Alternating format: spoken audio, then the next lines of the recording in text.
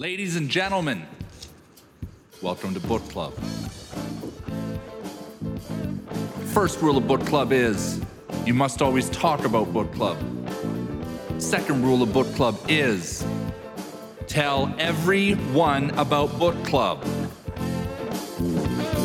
Welcome to Book Club, the show where every week we reconstruct, deconstruct and put back together a sales book.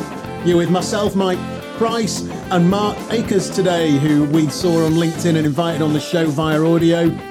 And today we're talking about Go Givers Sell More by Bob Burg and John David Mann. And Bob Burg is going to be coming on the show in a couple of weeks to tell us all about the book. But for now, it's down to me, you and Mark Pricey. Good, I can't wait. Yeah, so how have you been getting on with this one? Well, I've read it all, obviously.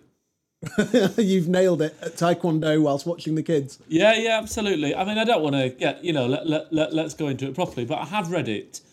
And I tell you what, we were talking a little bit off air about it before we were going, and I think that different people might have a different level of enthusiasm about it, but I like it. What do you like about it? Do you know what? I like the fact that it's a bit different. It's really different. Have I sat here and thought, right, I'm going to do it all? Well, no, but have I sat here and thought, well, that's interesting. Yeah. What do you reckon, Mark? I was going to say, what was interesting for you? I mean, I thought it was okay. I mean, it was an easy read. I flew through 100 pages in a couple of hours. Most of it resonated with me, in fairness, but it resonated with me in a sense of just, I know, like, I didn't feel like there was much there that really sort of challenged me to think differently and work differently. But what did you find interesting then? I'd say I found interesting because I'm with you on the no and do it, and all the rest of it. But what I found interesting about it is most of the sales books that you read, and you'll have read a few yourself, I'm sure. They're trying to create a formula, and I'm sitting here assessing the formula. A process. Or the formulaic is the word actually, or they are sort of amateurish psychology or whatever. This book felt to me like it was written. I said this to Jonathan before we got on air, before we talked to you actually, Mark, it reminded me of a book that I've read called As a Man Thinketh, which actually is sort of part religious text, part sales book. It just had that feeling that it was like the Dalai Lama did sales. A spiritual man. That's the right word, yeah, absolutely. Like it's the work of a spiritual man. I mean, I see what you're saying. I mean, the thing that really resonates with me is that a lot of salespeople fall into the trap of talking about themselves, talking about what their company does. Yeah. But the reality is this book is all around how you add value, how you help your prospects. And that's certainly what I do a lot of talking about and how I try to approach sales. Yeah. It is that, if someone asks you, what do? You've got to ask them more about themselves first and then build on that value, try and talk in their language and their world. Okay. What problems they potentially have and how can you add value to that into their lives? All right. So it does resonate with me, it really does. But it does. Okay, as our guest, Mark, why don't you tell our listeners a little bit about you? Yeah, sure. So I've been in sales for about 10 years now, always been in technology sales, mainly working with technology startup companies.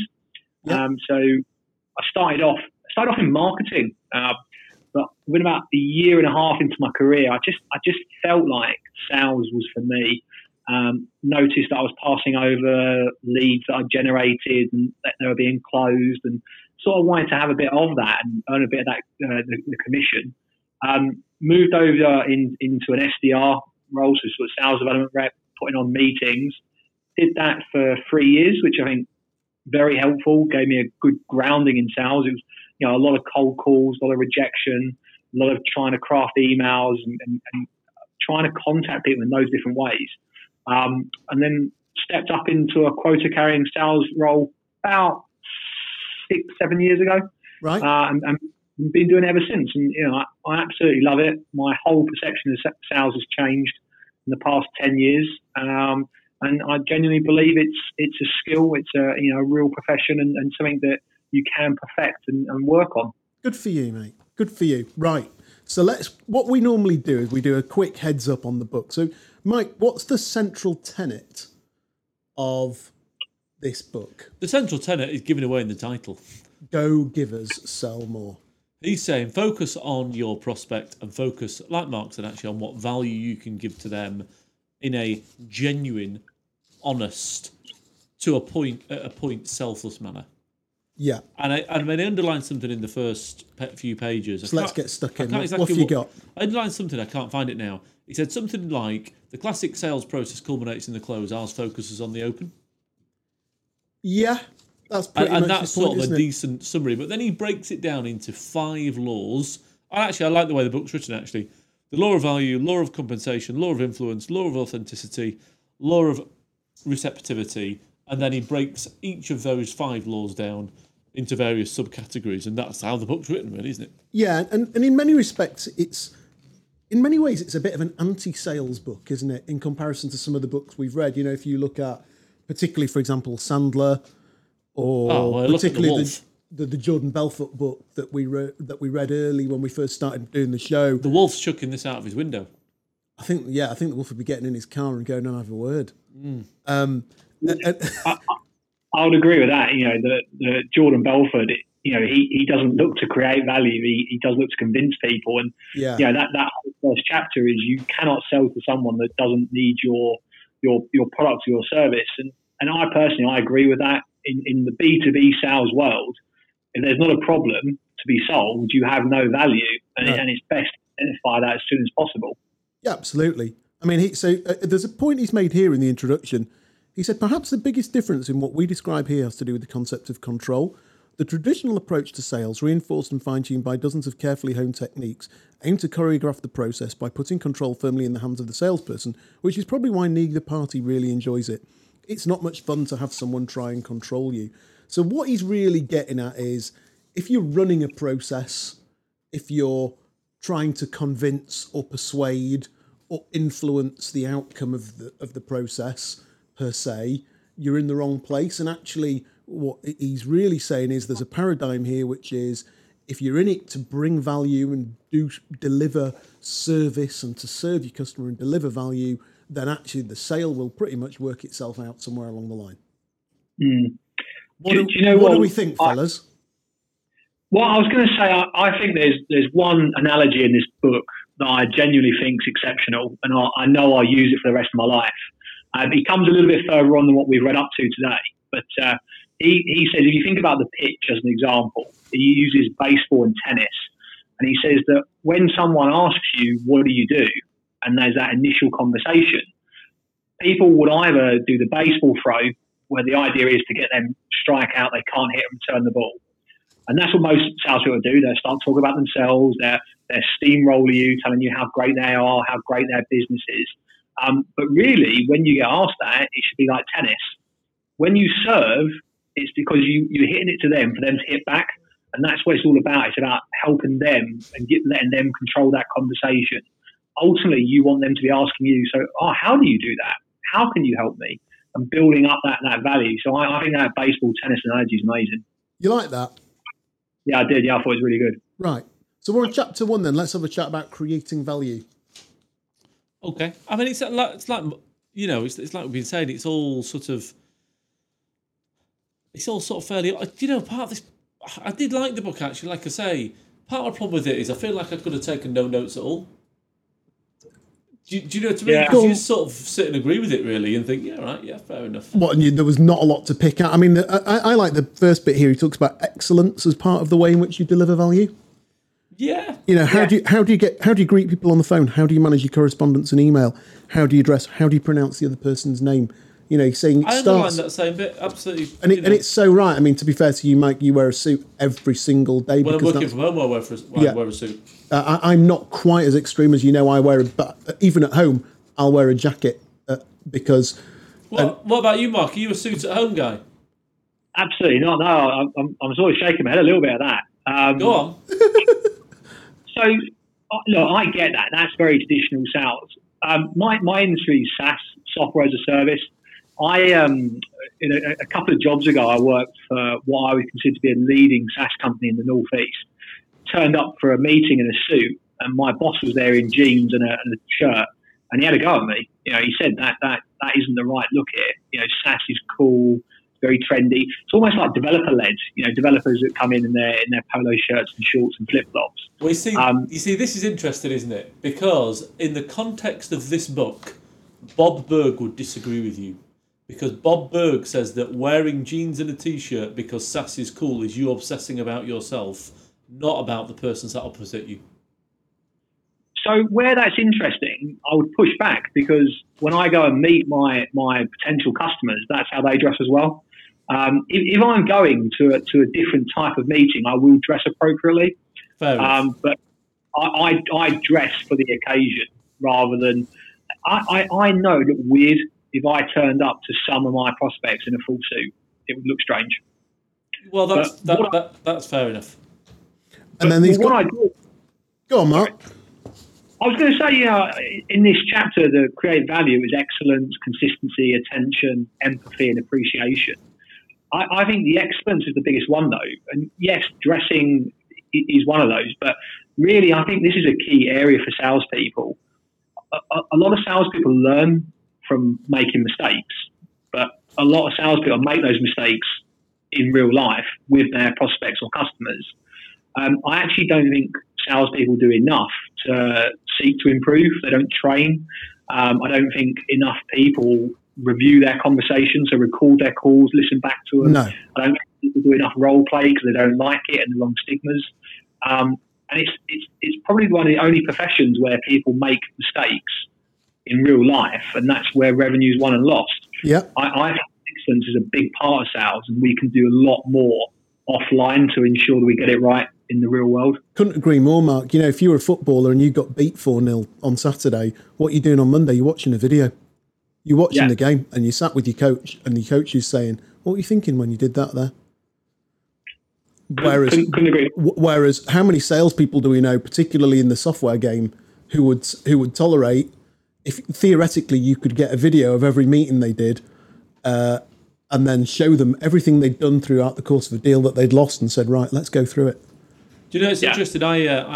We had a candidate a while ago who became a sales director, actually, but he had an offer from us and an offer to be a sales director, and he went with the sales director's role. I phoned him up, and because he's a sales guy, they're easy to talk to as a salesperson. I said, listen, any chance we can do a loss analysis? He couldn't have been keener or happier to do it with me. Yeah, because he got it. He got the point. He goes, yeah, right, no problem. Yeah, I'll come and see you. Okay. What do we think of MacGuffin? I think that's an important one to explain to listeners. So then, because will you explain that, please? It's referred to a lot through the job, isn't it? Yeah. So just explain MacGuffin. Well, I just thought it was a metaphor for the thing that you're selling. That we sell MacGuffins. Yeah. It's just an interchangeable word, isn't it? The object around which the whole story focuses. Yeah. Is what he refers to. And what's his point with regards to MacGuffins? I picked up that, regardless of what your MacGuffin is, you don't need to be in love with it. You need to be in love with how it helps your customers achieve their goals. Yeah. It's not about you in sales. And I would say that, again, applies across sales. It's never about you. It's about your product. It's about your customer's problem and how you add value. I think that was an important chapter, but as long as people take that key learning away, it's never about you. I remember once when I was a young recruitment consultant, to which everybody is meant to reply, but you're still a young recruitment consultant, Johnny. But I remember once, many, many years ago, a manager that I was working with at the time said something really wise when he listened to a call I'd made. And he said, I want you today to spend the rest of the day making calls without using the word I or me. And it was a really valuable lesson. And we talked about it. And he said, because every call is about you. It's all about what you want from the client. What about what they want? And it was actually a really valuable lesson. I was very fortunate to learn it early on because it was it was actually a bit of a game-changing coaching moment from that particular individual who's since retired, but it was a game changer in a way because he really talked to me about, well, what's in it for the client? What do they get out of this, Johnny? At the moment, it's just you getting a spec, you getting the money, and you getting your commission. anything in it for them. And it was one of those things where, you're 24, 25, all you care about is commission, lager, clothes. And it was a bit of a game changer. But I do think that comes back to the point about empathy, which is, I know when I was younger as a salesperson, I just had no empathy at all. We have no human empathy, do you? No, because you've got no life experience with which to have the empathy. And you're trying to place people who are 40 and you're 22. Yeah. That's your problem, isn't I had absolutely no empathy. It was like I'd had an empathy bypass, and it wasn't. I just hadn't built enough life experience to understand the people around me. Agree with that. So next chapter is giving. Go on, then. What do you make of this, Mark? I was a bit sceptical about this chapter, to be honest. I definitely believe you can give insight, you can give expertise, knowledge, share ideas. But I'd never rubber stamp or approve giving away free trials, access to your platform or your product early. I thought you worked in the SaaS market. You all give it away, don't you? No, see, I in my experience, that's just the wrong thing to do. It just loses its value. I don't agree with that at all. I do ensure that I try and give away as much expertise and insight and knowledge, but never access to the platform. What I also thought was interesting is that balance that he mentioned. So, give something away, but don't give too much away where it looks a bit suspicious, like sort of lose all credibility. Yeah. I was at an event last week and someone was doing a talk and she was telling this story. It made my toes sort of curl. She said that she found out her prospect had a child. So she sent them a baby grown with her company's logo on it. I personally didn't like that at all, but that might just be me. Bob Berg would say that's right. Yeah, I know, but I doesn't feel comfortable in my soul that. No. And I wonder the extent to which there is an Anglo-American translation issue here culturally. No, I just think that's the way the Americans do it. I wrote here with the whole thing about where he positions giving in this chapter. I just wrote, time and energy is a very hard fought and very real currency for me. And yeah, I'm all up for giving, but I've only got so much time to give. And, let's get it right. Us creating this podcast and this video blog podcast, this is a giving thing. We're giving value to our audience.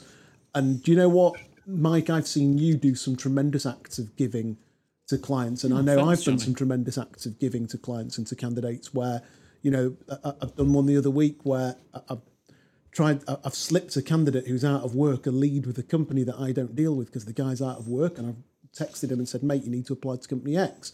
And, why have I done it? Well, partly because I'm a nice guy and partly because actually, do you know what? In my heart, I want him to say nice things about me. I'm going to skip a couple of chapters here from Money and the Paradox. Because this book, we've got a few pages to get through here. The one I wrote down here was Your Economy. And I just thought that this was absolutely right on the money. He says, when your economy goes into a tailspin, it's easy to slip into panic mode. Been there. I just don't know anybody that hasn't been there. I just think that was a fabulously accurate thing to say for a book that's clearly quite old. Is it quite an old book, this? I would have said so, wouldn't you? I think it's quite recently written, this. Is it? Yeah, well, I think he put some context in later on in the book about anyway, the economy thing, 2009. The economy thing. When the economy goes into a tailspin, it's easy to slip into panic mode. I just see that a lot. I'll tell you where I see that a lot. If you were to extend that metaphor to somebody looking for a job, and I get it because people have got the mortgages to pay and they've got the kids to pay for and all the rest of it, but you see people make terribly bad moves when they're out of work and they're desperate. Well, and also I think people lose, and the point he's making is when times are tough and when the economy's tough, the go-giver can easily lose his spirit as a go-giver. Yeah. And his point being is actually that's the time when you double down on being a go-giver. Absolutely. And you double down on delivering value to the customer or to everybody around you somehow, because it at some point finds its way back. Something that I found a little bit paradoxical here is, at some point, I think, as the go-giver, I have to admit that I'm in it to win it. I'm waiting for Mark's response. What do you think, Mark? So I've sort of sat here all the way through going, okay, great, I'm a go-giver, and I get it, and do you know what? Every book we've read on the show, Mark, has made me take a little bit of something from it. And it's been a great exercise for us just doing the show, because actually it forces me to read at least one sales book a month. And I'm going to take a bit out of this. I'm going to think more about my own go-giving mentality. I know I will, and it'll rub into me somewhere. But at the same time, I've read this and I'm sat here thinking, oh, come on, mate. At some point, if I'm in sales, I'm in it for commission and bonus. And I'm go-giving, but I can't be that much of a go-giver, because at some point it's not all about altruism. At some point it's about scores on the doors and money in the bank. I don't think that's unfair. I mean, if I was sat opposite a salesperson looking to hire them... Oh, Mark, you said what I was going to say. Yeah. Could you imagine? Go on, go for it. You're right, Mark, because you're interviewing me, and you say, what's my sales methodology? And I go, well, I'm into go-giving, Mark. What do you reckon? I'd just say, you're not... If salespeople don't want money, then that seriously concerns me. When I got into sales, I was always under the impression that salespeople will have the bigger houses, drive the nicest cars. That commission is enviable from anyone that's not getting it. And so it should be. Let's just talk about sales for a minute now, right? It's bloody hard work. When it goes wrong, you get all the fingers pointed at you. You're out of a job. You are looked at with one thing: how much revenue have you generated? Doesn't matter how nice you are. Doesn't matter that you come in a little bit early, leave a little bit late. You might bring cakes in every Friday. You might help out the support team. If you're not generating money and hitting target or exceeding it, you're in trouble. I disagree. I totally get that you need to create value, and the economy thing. I get that, but there is an element of salespeople that will always come down to what do they want. I've got a family. That's what keeps me motivated. I want to earn that money. I want to make sure my little boy gets a nice holiday. We're looking to get a bigger house. That is a motivator for me. It's weird, that motivation. I agree, and he talks about this willing suspension of our disbelief. And for me, I can't wait to talk to Bob about this, because he's saying the point is not to act generously in order to create a strategic result.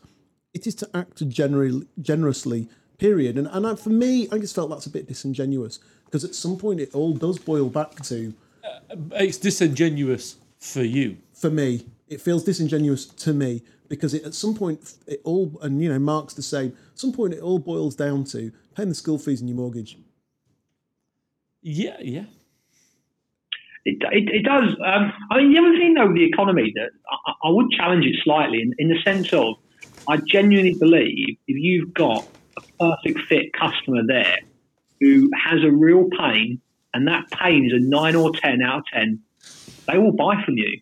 If you have given the right confidence and they need your product badly enough, that the economy won't mean anything, because money loses all value here because you're solving a problem. And that's where I resonate.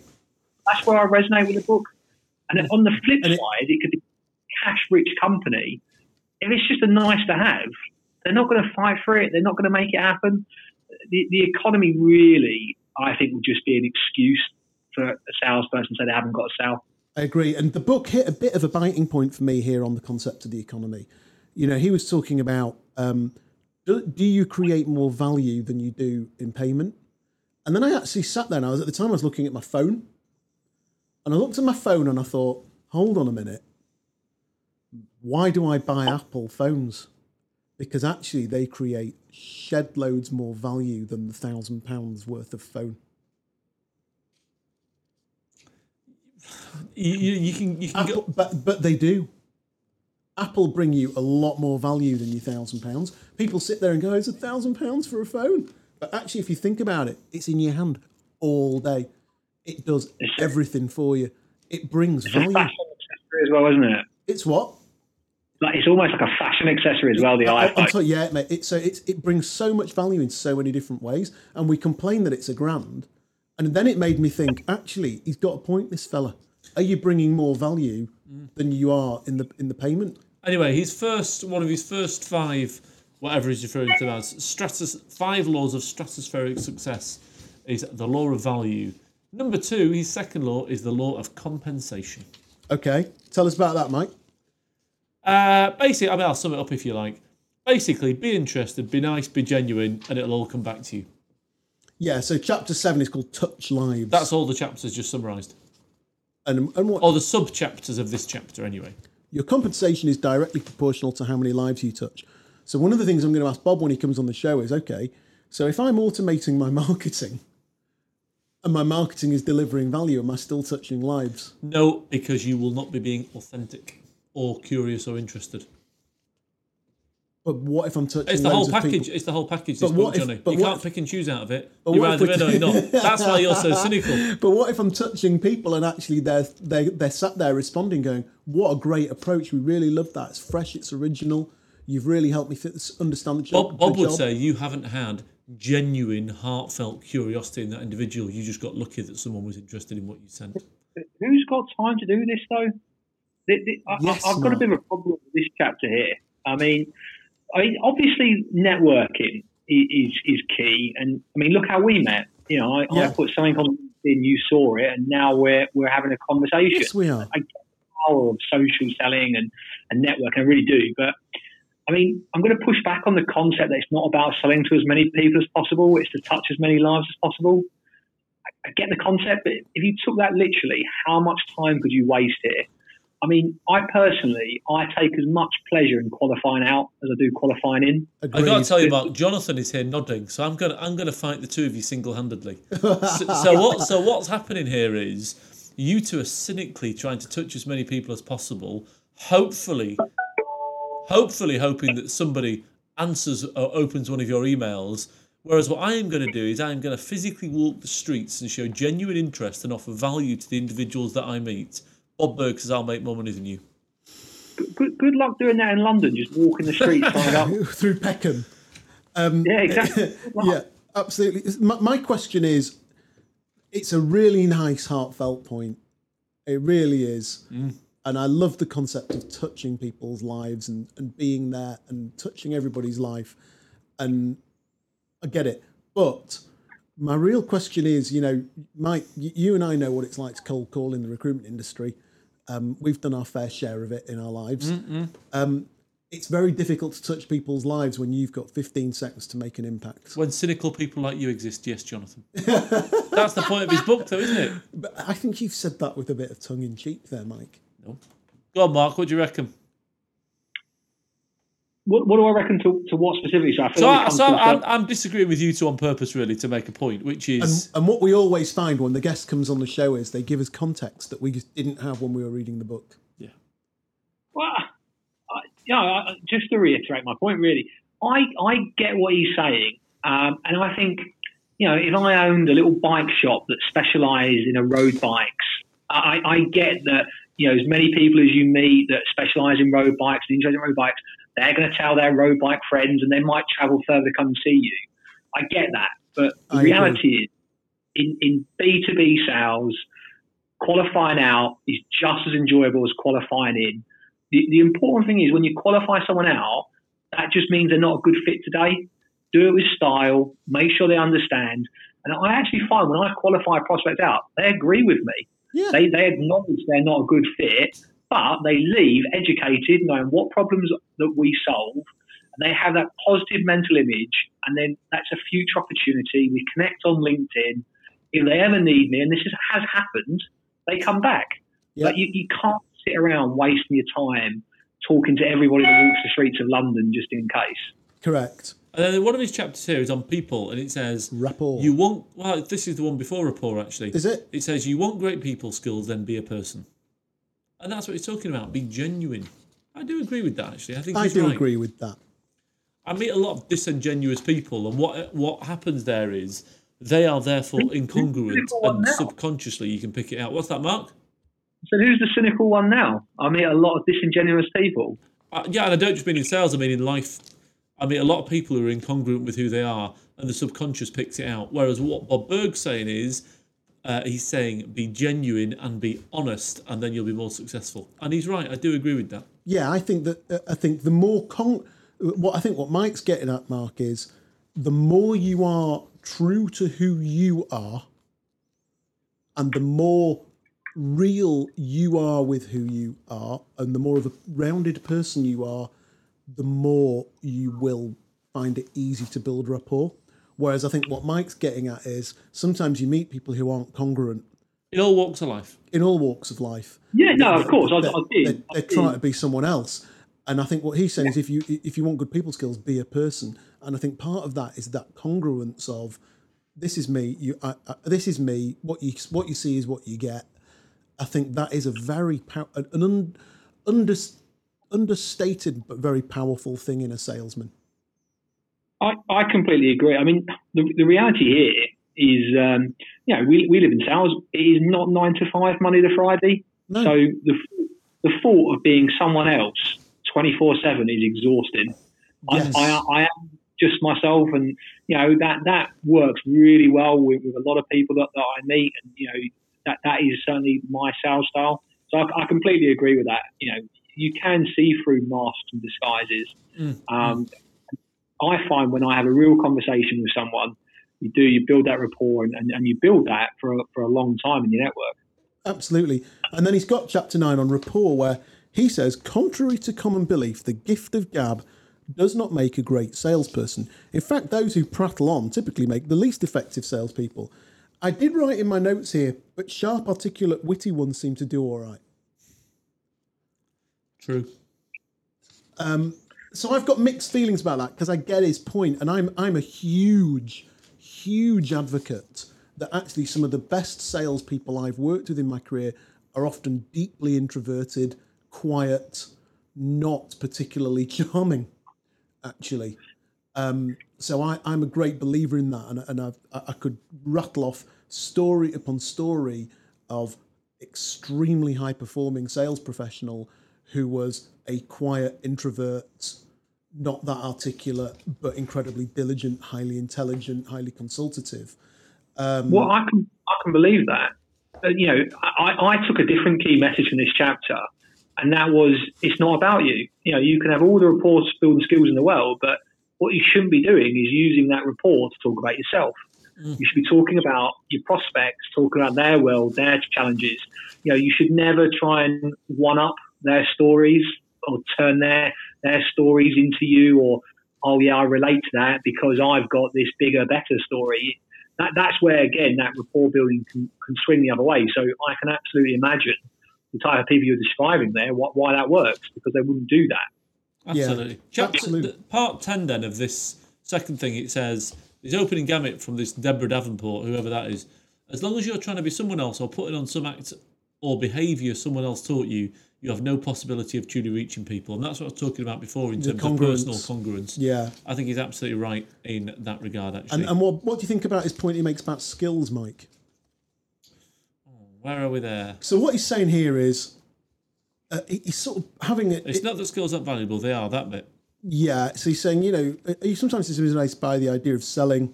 And he's talking about, he gives an example here of feel, felt, found, objection handle, which I'm a huge fan of. And how he's saying it's not that skills aren't valuable, they are. There are many skills you can cultivate to the great benefit of both yourself and the people you meet. The problem occurs when using a technical formula that distracts your attention from where it needs to be, which is on the other person. And I agree. But what I don't agree with is actually, how do you make sure that you focus your attention on the other person? Is that you hone your skills to the point that the skills bit is automatic, so you can focus on the other individual. What do you reckon, Mark? Yeah, I mean, I'm in quite a lot of agreement with that. I mean, one of the first things that I got taught in sales was be interested to be interesting. And that's always stuck with me, really, just that curiosity and desire. Well, that's the next stage, isn't it? Curiosity, yeah. I knew you were going to like that bit from what we were saying, actually, Mark. Yeah, it does, yeah. It's a nice segue into the next bit. Mm-hmm. Yeah, okay. And then I think what we'll do is I think we should probably split up after the curiosity section. Well, we've got maturity just after it. Is the well, okay, then let's do curiosity. So what's he saying about curiosity? What Mark just said, really. Mark was 100% right. How are you interesting? You're interesting by being interested. Okay. I've written here, in the heat of battle, they don't care that you're interested in them. You don't have enough time before the phone goes down.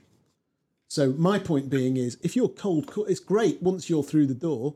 But if I was sat on my phone cold calling all day, have I really got the time? Have I really got the opportunity to be interested in my prospect? See, but that for me, that's not the purpose of a cold call. The purpose of a cold call is to just see if the problems you solve resonates with that potential buyer. Yeah, it's to get me in the door. You get in and out in 2 minutes, and you confirm more convenient time to speak for a longer period of time, and then that's when you use the interested to be interesting. Yeah, a cold call is all about that opportunity and confirming it's time to speak. Right, and then what about maturity, chaps? Which is the next chapter. I can't remember what it said in this. Let me look at my notes. Just going back to being in control of your emotions. Yeah, I can agree with this. Keeping focus on your feelings. Sorry, keeping focus on their feelings rather than your own. Yeah. I mean, if I look back over the last 10 years, I can think of a few times I've got that wrong. You know, you feel a deal's close to being over the line, but then you get told it's going to be another 3 months. Rather than seeking to understand and ensure that it closes in 3 months' time, you go uber defensive. Or if they ask you about competitors, people normally get this sort of competitor reflux and they start going defensive. When it is, you've got to keep thinking, why are they asking that question? Seek to understand and really just rise above your gut instinct. And again, it's not about you, it's not personal, it's about them and they're well within their rights to ask those questions. And I think that's the key thing here. So we're 2 chapters into what effectively is a 5-chapter book, then broken into subparts. Question is, Mark, if your mate who's a sales guy phoned you up and said, should he buy the book, what's your answer? No, because I think I could just tell him about it. I don't mean to sound, harsh. I didn't not enjoy the book. I've definitely taken a couple of things away from it, but I think I could regurgitate that over a pint rather than someone needing to read the whole book. Right. Well, Mark, you've been a good guest, I've got to say. You've told it like it is, and we love that. Perfect. Thank you. Absolute pleasure. Hopefully we can do it. Cool. Well, nice to see you today. We'll catch up soon. Thanks very much. Take care, boys. See you, Mark. Bye. Right, so let's wrap up for a week. Next week, we'll do the remaining half of the book. Well, there's effectively another 3 laws. He calls them laws, doesn't he? There's another 3 laws. There are another 3 laws. We'll talk through and we'll discuss. Maybe somebody else will phone in as a guest for the show. That'd be fantastic if we could get someone. If you're out there, you're listening, just let us know. That's all you got to do is get on a phone call and hang out with us and talk about the book. It was great having a guest on, actually. Much more interesting than you, Pricey. And at that, let's roll the titles. Thank you.